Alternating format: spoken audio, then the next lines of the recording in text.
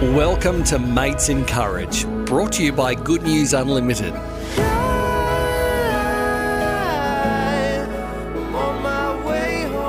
Be part of a conversation between Graham Hood, champion fisherman, airline pilot and school dropout, and Ellie Gonzalez, wannabe fisherman and holder of more useless degrees than you can poke a stick at. What could these two possibly have in common? The fact that neither of them have anything to hide. That's what.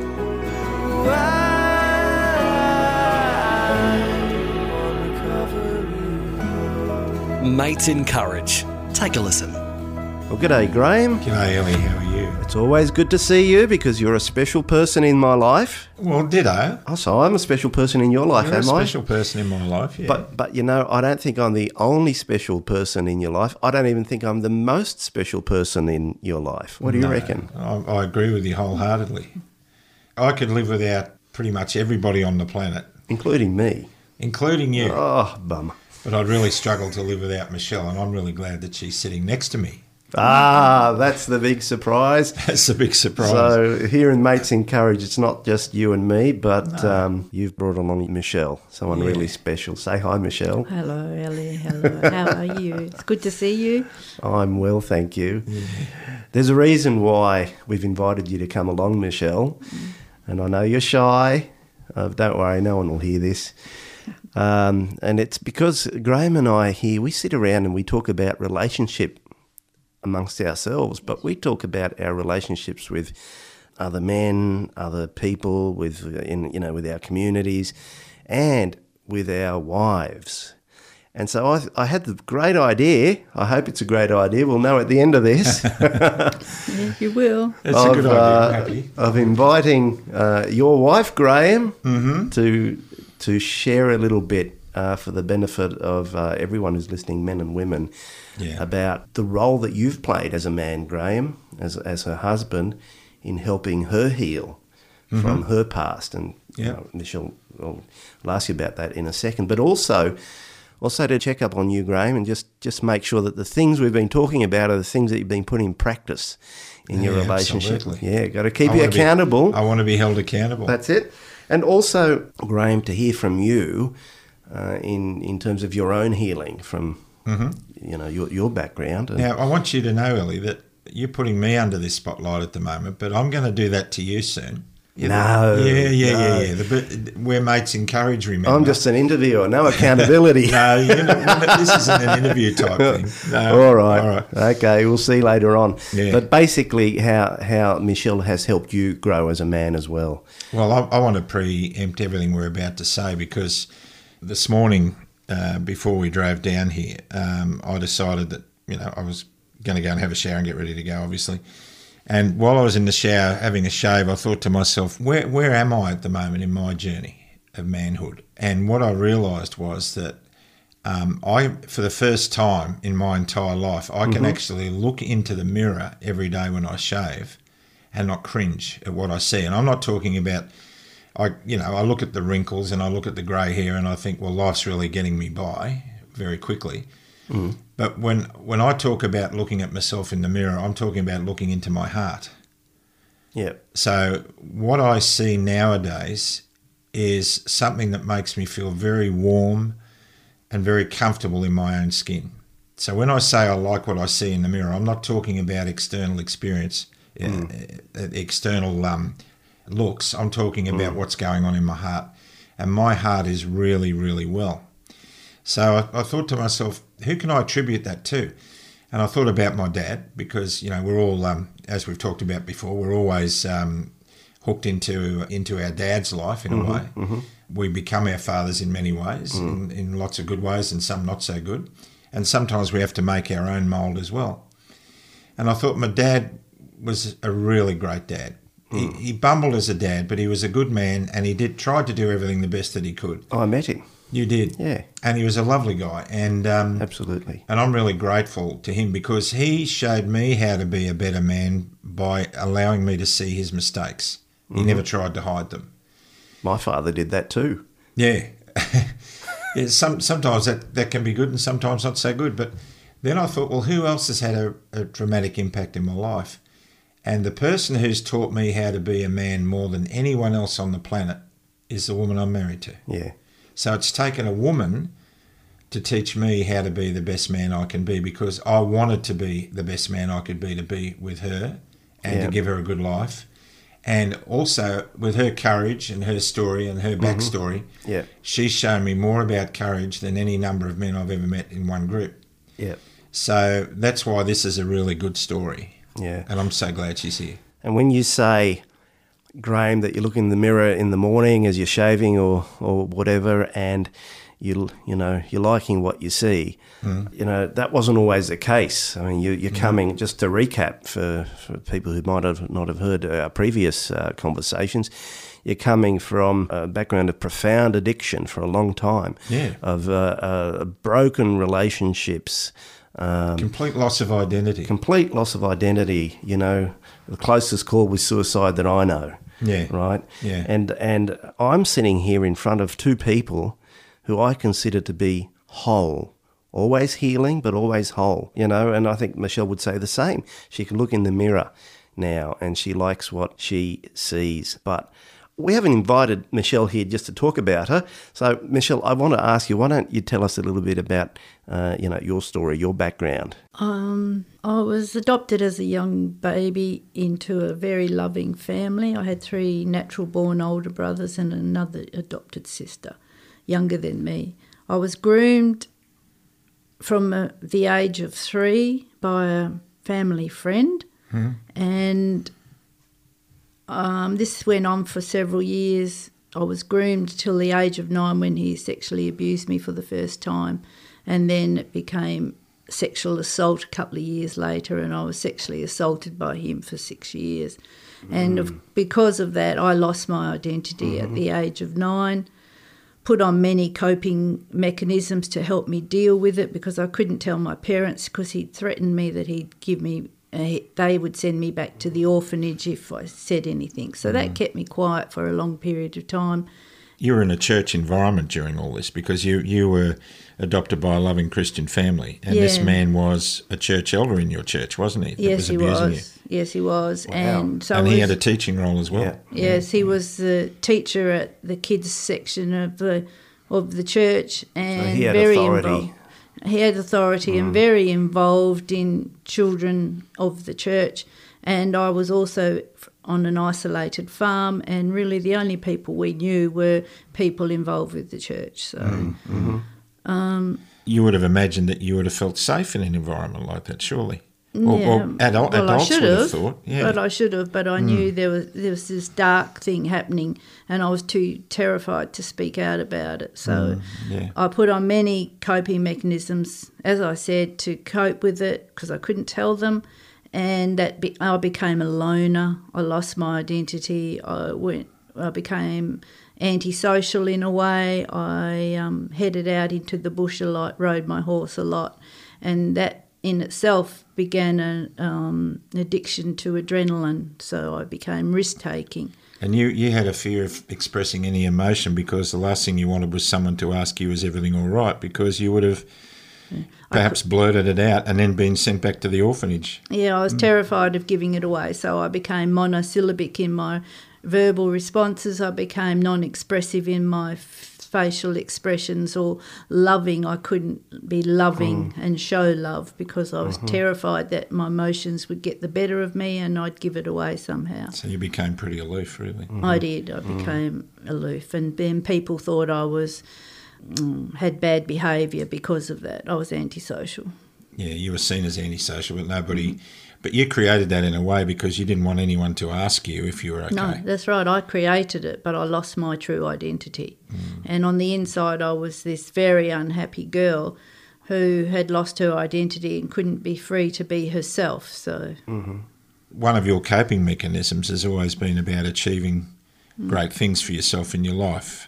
Yeah, well, I was in control of that. So I wasn't in control of the abuse that was happening to me. So I became very controlling of everything that I was able to do, and had to be the best at it to feel good about it, because I'd never felt good about anything or what was happening. So was that to me. like putting on a mask? Or? Oh, it was definitely putting on a mask, and because I did things that became a habit, To me, I became an overachiever. I became a studyaholic. I became a workaholic.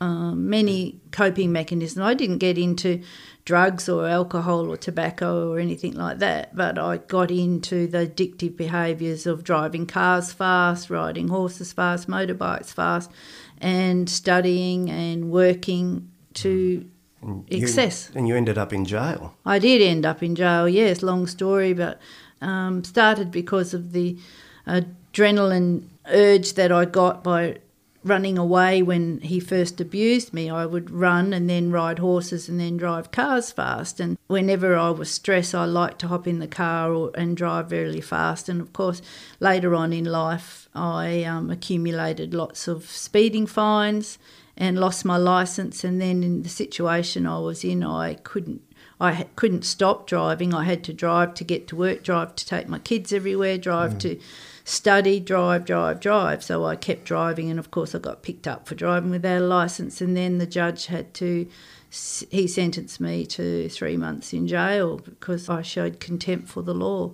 In your urge to cover your pain with the various things you became addicted to, one of those was study. You went on to get 3 degrees. You've got degrees in law, psych and nursing. I do. So I'm in awe. You are. No, you're not. Dr. Ellie. Dr. Ellie. Dr. Ellie. Just in one thing.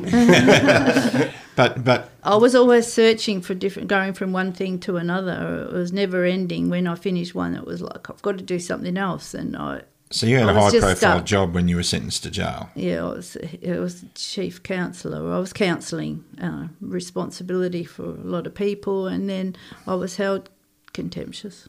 Yeah, and the backstory to that is, of course, that the magistrate sentenced her to prison, which was unheard of for a driving offence in Western Australia. He had to make a public example of me because I'd shown such Disregard for the law. disregard for the law. But the backstory to that is he lost his daughter to a speeding motorist who was killed. She was killed in a car accident about 2 or 3 years before that. Wow. And so he had a real pain underneath his behaviour as well. Yeah. So it doesn't sound like a very promising background, Michelle. Not much hope there for you to ever have a great relationship again. So tell us, either of you, I don't mind, how did you two actually meet? Outside of loo. Outside a loo? Outside of loo, yeah. Oh, don't promote that. No, it was on board an aeroplane. It was to be the last time I was going to fly an aeroplane because I'd set a date after that flight to take my own life. And this is after having tried before? I hadn't tried to take my own life before, no. I'd set a date to take my own life, and this was to be my last flight before doing so. Right. And it was a trip from Brisbane to Perth, and during the flight, it was a late-night flight. During that flight, I went back to use the bathroom, and I went to open the door, and the flight attendant said, "You can't go in there, there's a lady just gone in there." Okay. And I said, "Oh, I really need to go to the toilet. I'll go down the back." She said, "Oh, don't go down there. They've been drinking. It's a zoo down there. They'll eat you alive." So I stayed up the front and I waited. And the flight attendant said, "Oh, don't worry, she's worth waiting for." And I thought that was a funny statement. But then the door opened and there stood this lady who just took my breath away. And that's you, Michelle. Apparently. That was Apparently. Michelle. And I was a bit gobsmacked when I looked at her because I'd always had a picture in my mind of the woman I was meant to be with, and there she was standing there, and that just felt really weird. Then I went into the bathroom and I came out. She couldn't go back to her seat because the cabin crew was serving in business class and the aisle was occupied. And I couldn't go back into the cockpit unless there was someone there to guard the door for me. So I had to wait out there, which was very fortuitous. And we spent 15 minutes having a real conversation that changed our lives. And the next day we met. I was in Perth. We met for lunch, or brunch actually. We spent the whole day together, and 6 weeks later we had moved in together to live. And about 13 months after that we were married. And we haven't looked back since. It's just been a real blessing. I was absolutely shattered because it was just days before I was going to kill myself. And Michelle was in a pretty bad state as well. So what is it? I mean, if you beg the question, What is it that made both of you want to get into a relationship again? There were strings of failed relationships or avoidance of relationships and so much pain in both your lives. So what made you say yes? Well, for me it was, there's no way this lovely woman is going to want to have anything to do with me. But there was this thought in the back of my mind saying, what have you got to lose? You're going to be dead in a few days anyway. What have you got to lose? And so we just kept the conversation going. And I think because I was going to take my own life, I was completely relaxed about the conversations I was having, and I felt real and honest, and I shared a lot of deep, dark stuff with her, and she did the same for me. But up until the point I met you, I wasn't looking for anyone. No. I was totally immersed in my studies and driven to do what I was doing. But when I met you, and the history of me is I never trusted a man in my life. I didn't even trust my own dad, who I never told, and he died before I came out with it. I never even trusted him enough to tell him, and I'd never trusted a man in my life. I'd been let down by men all my life. So I wasn't looking for someone, but when I met you, it was like God told me that I could trust this man. And something strange happened because I did. I was very formidable and I was very in control of everything. You were scary, were you? I was, apparently, and I was. I was very controlling and very much in control of everything, and yet here I was saying I can trust this man, and knowing what he told me about his history, which he told me straight away, it was like, well, God's telling me I can trust him. All this happened in the Ford Gully area of the Boeing on the way to Perth. I was telling her about my addiction to pornography and how desperately unhappy I was and all this sort of stuff, and she was sharing some of her darkness as well, and we both felt revived and refreshed by the conversation. We were actually being real with each other because I think both of us realised there was nothing to lose. I definitely did, and I think you may have been thinking, oh, well, this is just a conversation. I'll be getting off the aeroplane soon and that'll be the end of it. And it wasn't like that at all, but I knew that we were on the same page in a lot of things, and that just shook me. Absolutely. You know, I don't believe that there's anything as chance in the life of someone when God is working in the life. So, Hallelujah, you know, I don't reckon that meeting, as impossible as it could have seemed, well, I was an atheist. What's happened after it. Yeah, amazing. That whole experience, that whole, you know, I kept thinking this is divine intervention that we've met at the 11th hour of my life, and hers probably as well. She had never gotten to the point where she wanted to take her own life, but her life was just wasting away in pain. And we came together at the 11th hour, and it had to be some force greater than anything I'd contemplated as an atheist. And so that's where my belief in God really started to solidify. And you were the gift that God sent to me. Well, you were my gift from God. You were that for me. I'll stop at you too. It's true. It's true because I was at the end of my tether, and God sent me this man to help me heal. It's amazing. And the thing for me was, why would somebody who's been abused by men most of her life, and sexual abuse as well as verbal and physical, why would a woman who'd been through that, trust somebody who confessed to being a porn addict and a sex addict, which is what I was? An abuser. An abuser. Of women, basically. Yeah, basically, yeah. At the end of the day. Yeah, without even realising I was. That's why it's a miracle. It is a miracle. That's all it is. And God said, you can trust this man who's got a sexual addiction. And you know what, Ellie? God knew that I was desperate to be trustworthy. And he gave me someone to make me feel trustworthy, worthy of trusting. And that's what every man wants. Every man wants to feel worthy of someone's trust in him. And when we met, the cycle of trust and love was complete, and it just flourished from there. And we've been running this ministry, Mission Serenity, for 13 years since then. And that's been wonderful because we've been able to work in the lives of broken couples, people with addictions. We've got our own 12-step recovery program, which you're aware of. And all of these things have stemmed from God bringing two broken people together and making one wholesome unit out of it. And being part of that wholesome unit has made me realise that every day I spent in pain before Michelle and I met was worth going through, that was my education to be in the position I'm in now in my late 60s, mid to late 60s, to feel that I can look at my heart in the mirror and feel it is well with my soul. Well, I do want to go back rather than being in the present, but I just want to make the comment that your story gives every man and every woman hope. It really does. It's just such a powerful story of how, lives can be healed and restored. Hope. Even though not every man will meet his Michelle and not every Michelle may meet their Graham, but just in the very fact that wherever, we are, there's hope. It can be better. We can change. We can be transformed, and the change starts within us. But I do want to go back, because back to where after that meeting in that Ford Galley area of the airplane, what happened after that? That started your healing process. Yeah, okay. Well, after initially meeting her, I went back into the cockpit after 15 minutes, and she had given me her phone number. We were going to touch bases the next day in Perth, and I went back into the flight deck, and the co-pilot looked at me and he said, "Are you okay?" And I said, "Why?" He said, "You look different." And I said, "I've just fallen in love with somebody."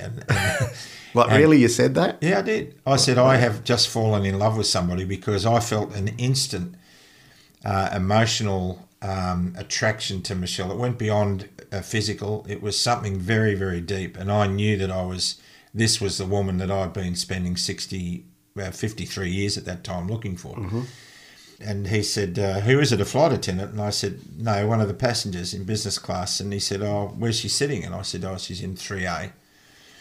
And he said, "I've just got to go to the toilet." And he came back and he said, "You've got her phone number?" And I said, "Yeah." And he said, "Goodness gracious." But then we met the next day, didn't we? Yes, we did. We spent all day together until you had to leave. And we talked and talked and talked. And I did the midnight horror back to Brisbane. And we spent the whole day together, and then we kept communicating. Can I say something here? Yeah. When you're in a single status, quite often you have a list of credentials that you'd like your supposed new partner to have. Criteria to have. I had a great list, and for years my friends had said, "Cut your list. It's too strict. It's too severe. It's too hard. It's too hard. You're not going to find it. You're not going to find it." But I wasn't really looking anyway, but you're not going to find it. And when I met Gray and had that day with him and chat with him and talk to him, I thought, wow, he fills every list, every one of them. And as I got to know him more over the next few months, it was just so true. And don't cut yourself short. What that tells me is that we are intrinsically designed to be with certain people. But it also tells me that every man and every woman is intrinsically valuable. Because I'm sure that on your list, Michelle, you didn't have porn addict, sex addict, depressed, suicidal dude. They weren't on your list. No, they weren't. But somehow you saw the value. You saw his heart. I could see the real him. Yeah, the real him. I could see him. I could see right to his heart. And he wore his heart on his sleeve anyway, but I could see the real him. And that was just amazing, because you don't usually meet people that just are real at the very beginning, and he was. But isn't that what every guy wants, every man wants, to be seen for who he is? Oh, amen to that. I mean, it's just, I got so sick of carrying a mask around, several masks. I wore a mask at home, I wore a mask at work, I wore a mask in public. Yeah, and I got tired of it. And when I realised that my life only had a few days left in it, I dumped all those masks and I was just absolutely real. I didn't care what anybody thought anymore, and I didn't think I had anything to lose. Option A was, in a few days you're going to be dead. And option B was just something I'd never contemplated, but option B has been enormously powerful in my life. To go through all that and get to a point where you can actually say, you know what, all that was worth it. In the Serenity Prayer for our recovery program, there's a part of that says we should accept hardship as a pathway to peace. And so I look at that part of the prayer, and I can see that for 53 years, the darkness I was living in was preparing me for the glory of what was to come in my life, and I thank God for that. But you didn't have God when we first met. I didn't. So we got together. you moved from WA to the Gold Coast to be with me. And then we sat down one day and I said to Michelle, write a list of all the things in your life that you're yet to complete, all the unticked boxes. And I'll do the same. And let's not discuss it until we've finished, and we'll look at them and compare them. And when we put them together, you could have put them over the top of one another. It was like on a transparency, and they were almost identical except for the one thing. And that was, Michelle had said that she wanted to go back to church, the church of her family. Because I left at 16. Wonder why? Yeah. And she said, and I want to be baptised into my church. And my response when I saw that up fairly high on her list was, I'm not into religion or church, but I want you to have everything your heart's desires. And I know that church isn't a safe place for you because you've been victimised in it. I'll come along to church as your bodyguard. That's true. And that's what I said. I'll just sit through church every day you go to church, and I'll just sit there and be your bodyguard. Yeah. And that's when you came into the picture. Not long Yes, after because that. you were at the church when so I met Michelle's bodyguard. You did. You did. You did. So it was an amazing journey, because when I went into the church with Michelle, the pastor, who's a dear man we've spoken about before, we love him to bits, Pastor Jeff, he preached a sermon that was designed for me to hear. He didn't design it, God did. And I was captured by his sermon, and everyone else in the church were yawning. But he was speaking to me, and I said to Michelle, have you been talking to him about me? And she said, I've never met him. I said, well, he's telling my story. Yeah. And so we got to know him, and then that led to getting to know you. And our lives changed as a result of getting to know you. And I think your life's changed through getting to know us. Oh, pretty radically. But I'm just thinking how good God is, because often people think that God is waiting for us to say yes to him and to fix our lives up and to get out of, the puddle of mud and garbage that we sit in most of the time before he'll be kind and good to us. Yep. And look, and here you were in the depths of, your rubbish, and God was leading you all the time. And all it takes is for us to be open to that and not close down. And the wonderful opportunities are there all the time, except we don't see them because we stop being grateful. We stop being... At the end of the day, it's the blessings that God is giving us, whether we're believers or not. I was blaming God for all the bad things that were happening in my life without seeing the manoeuvring he was doing behind the scenes to bring me to this place I'm at now. Yeah. And that's given me immense faith in him Yeah. and a real deep, abiding love for him. I want to keep growing. I know I'll never be perfect in the eyes of other people who would say, how can you even think about going to heaven when you keep stumbling all the time? One of my favourite verses in the Bible is Matthew 5:6. Happy are those whose greatest desire is to do what God requires. Not that who have attained that level in their spiritual walk, but their greatest desire. My greatest desire is to do what God wants because I know it's good for me. He's proven that to me in the last 66 years, even though that I disavowed him so many times. Yeah. Here's a question that I think is a really important one, Michelle. Given the story that you've shared with us and where you were at when, you bumped into Graham outside of Lou, how has Graham helped you heal? Oh, he's been instrumental. He's the person God sent to me to help me heal, so I could then possibly fulfill or hope to fulfill the plan that God had for me. But God had a plan to give me peace and a future and hope for a future, and he sent me Graham to help me do that. It was Graham that helped me heal because I'd struggled with what had happened with me as a child. I'd kept it secret for 30-odd years. I finally had a breakdown at the age of 40 and came out with the abuse and went through the legal process of taking my perpetrator to court. And that failed after 4 years, where it was put on the shelf because he came forward with lots of ill health and et cetera, and the court said they had a duty of care to him, even though he was indicted on many, many offences, 64 offences, and sent up to the district court. It was still put on the shelf. And so I never had justice from the court situation, and it was Graham who helped me heal from the tragedy of my life and the behaviour patterns that I'd put on to help me cope with the pain of it. I was able to cry with him, talk to him and tell him every horrible thing that had happened to me, and this was over and over and over again. And not once did he say, I'm not ready to listen to you, or you've told me that before, be quiet, or anything like that. He just held me and listened to me, and we had 4-6 months of absolute crying and talking about it, but it was very therapeutic for me and cathartic for me. So Graham helped me heal to the point where I can talk about it publicly with no emotional thing happening for me now. So it's been wonderful. Graham helped you learn to trust. Yeah, Again. I trusted Graham. God said, you can trust this man, and I can see why I can trust this man wholeheartedly. I went through about a year of wondering why someone like her would want to have anything to do with someone like me, because my self-esteem was pretty rock bottom when you've lost your identity.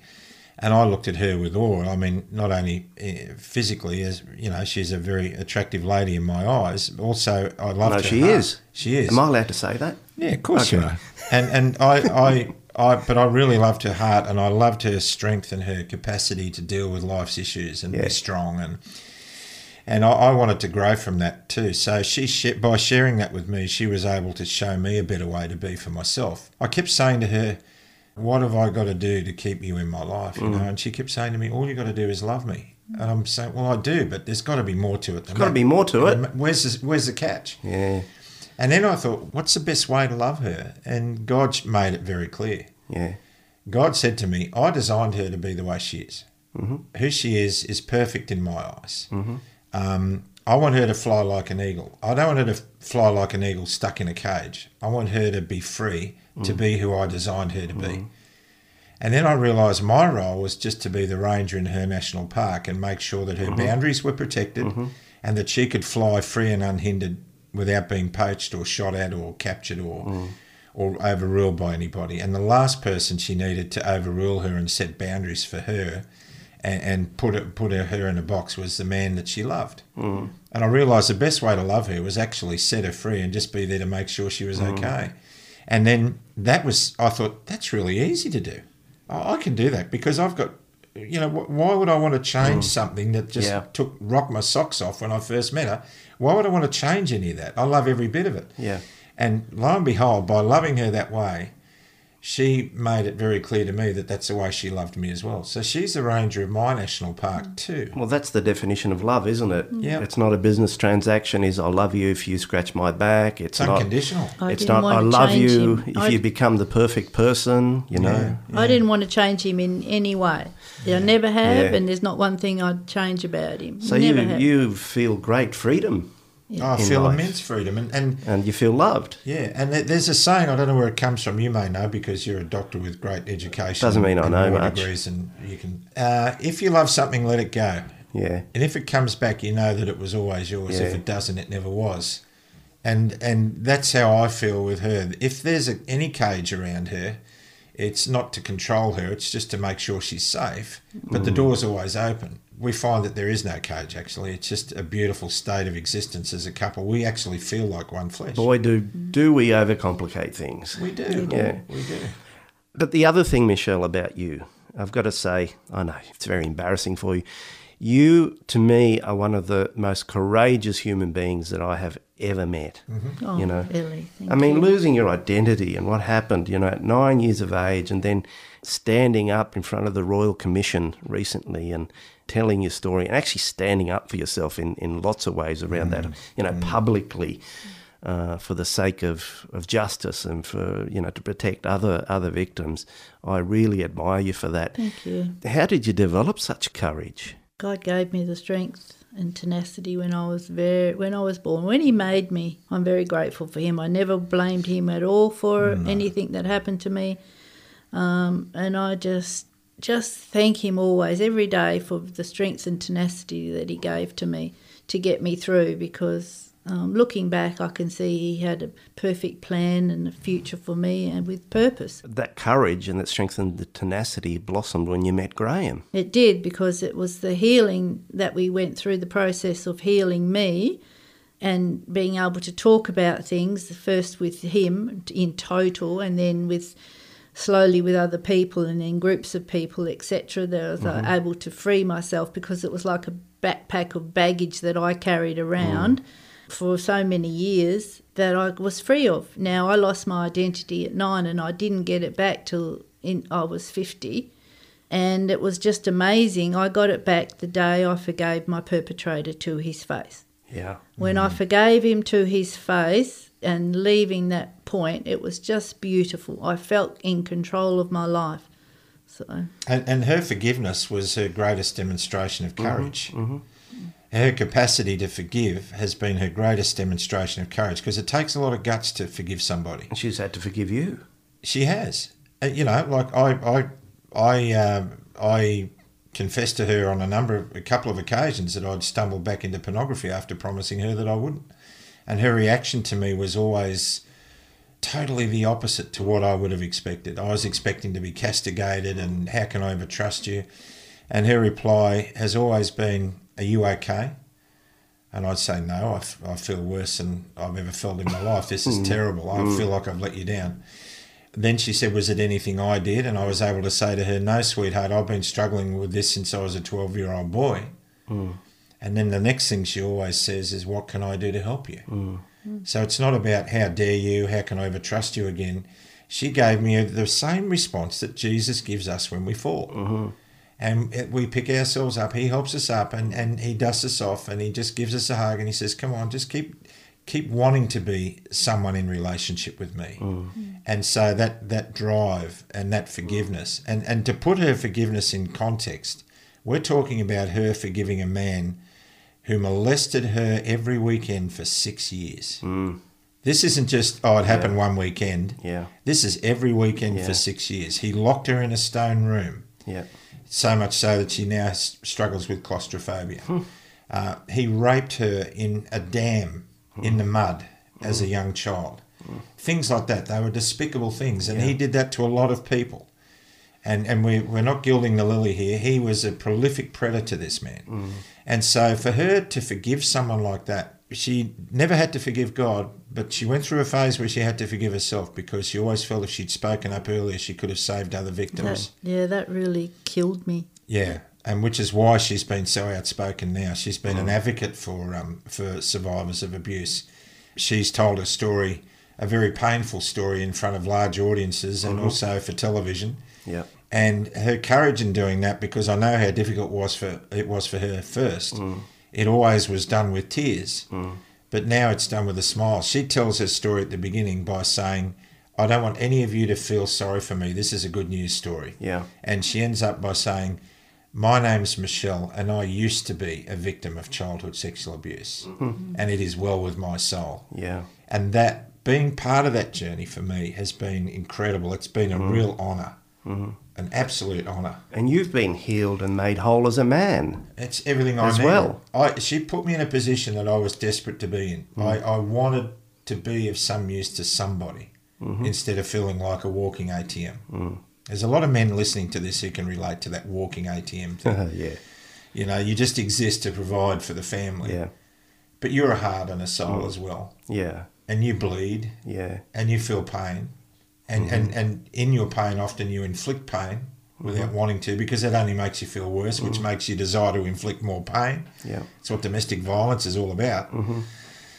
And I just thank God that Michelle was the one that he sent at the 11th hour to bring me to a point where I can actually say, "My name's Graham Hood, and it is well with my soul."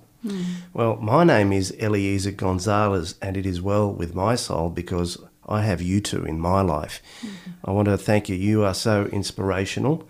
Just sitting here and talking about this with you is like counselling for me, for the situations that I face in my life. And I'm sure that there's a lot of women, a lot of men out there who'll hear this. And just because you have the courage to be authentic and share your story, you've helped make their lives better too. So thank you very much. Thanks, Thank you, Ellie. Thank you. I think we need to also say that everything is done for mutual benefit when you leave it to God. You were very instrumental in the establishment of our ministry. You had faith in us when others didn't. You stood to protect us against forces that were arrayed against us. You had a beautiful picture of God, which we've watched develop over the last dozen or so years, which is just amazing. Your picture of the cross and Jesus Christ is an inspiration to possibly, who knows, even millions of people through the work you're doing. So we're all part of this journey. This is us.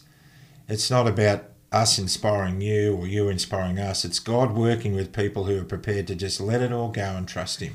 But that's the story, isn't it? We all grow in relationship. And when we're in pain, like you did, Michelle, and like you did in different ways, Graham, we shut down. We do. Yeah. You know, we all grow in relationship.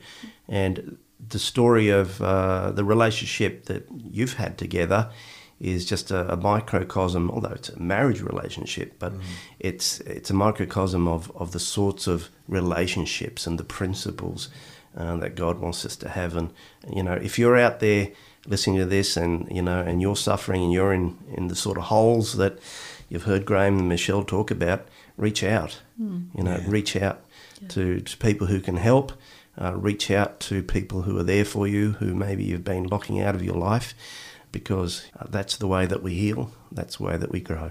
You know what, Ellie, if I see our life together now as a beautiful tapestry, but if the threads that are you and your wife Anna and your son Benjamin and your daughter Rebecca, if those threads were pulled out of that tapestry, the whole thing would collapse. And that's the truth. And so we've got to all see each other that way. And I hope that other people will start looking at each other that way too. We're all part of a beautiful picture. Yeah. Well, thank you very much, Graham and Michelle, for sharing your story and being so open about your relationship. It's helped me. Let's hope it helps a lot of other people. And I'm glad I've been able to help you too. Yeah, you have to. And also there's a big flathead swimming in the Clarence River with your name on it. Yeah, you keep promising. You don't deliver. Okay, next time, mate. Thank you. Okay, see you, mate. Bye. Bye. Mates in Courage, brought to you by Good News Unlimited.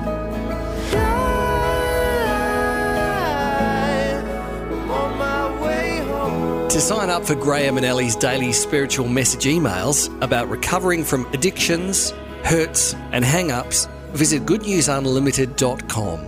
To book Graham and Ellie for talks, get in touch at the same website. And if you're troubled by anything you've heard, please call Lifeline on 13 11 14 or an equivalent service in your own country. Thanks for listening.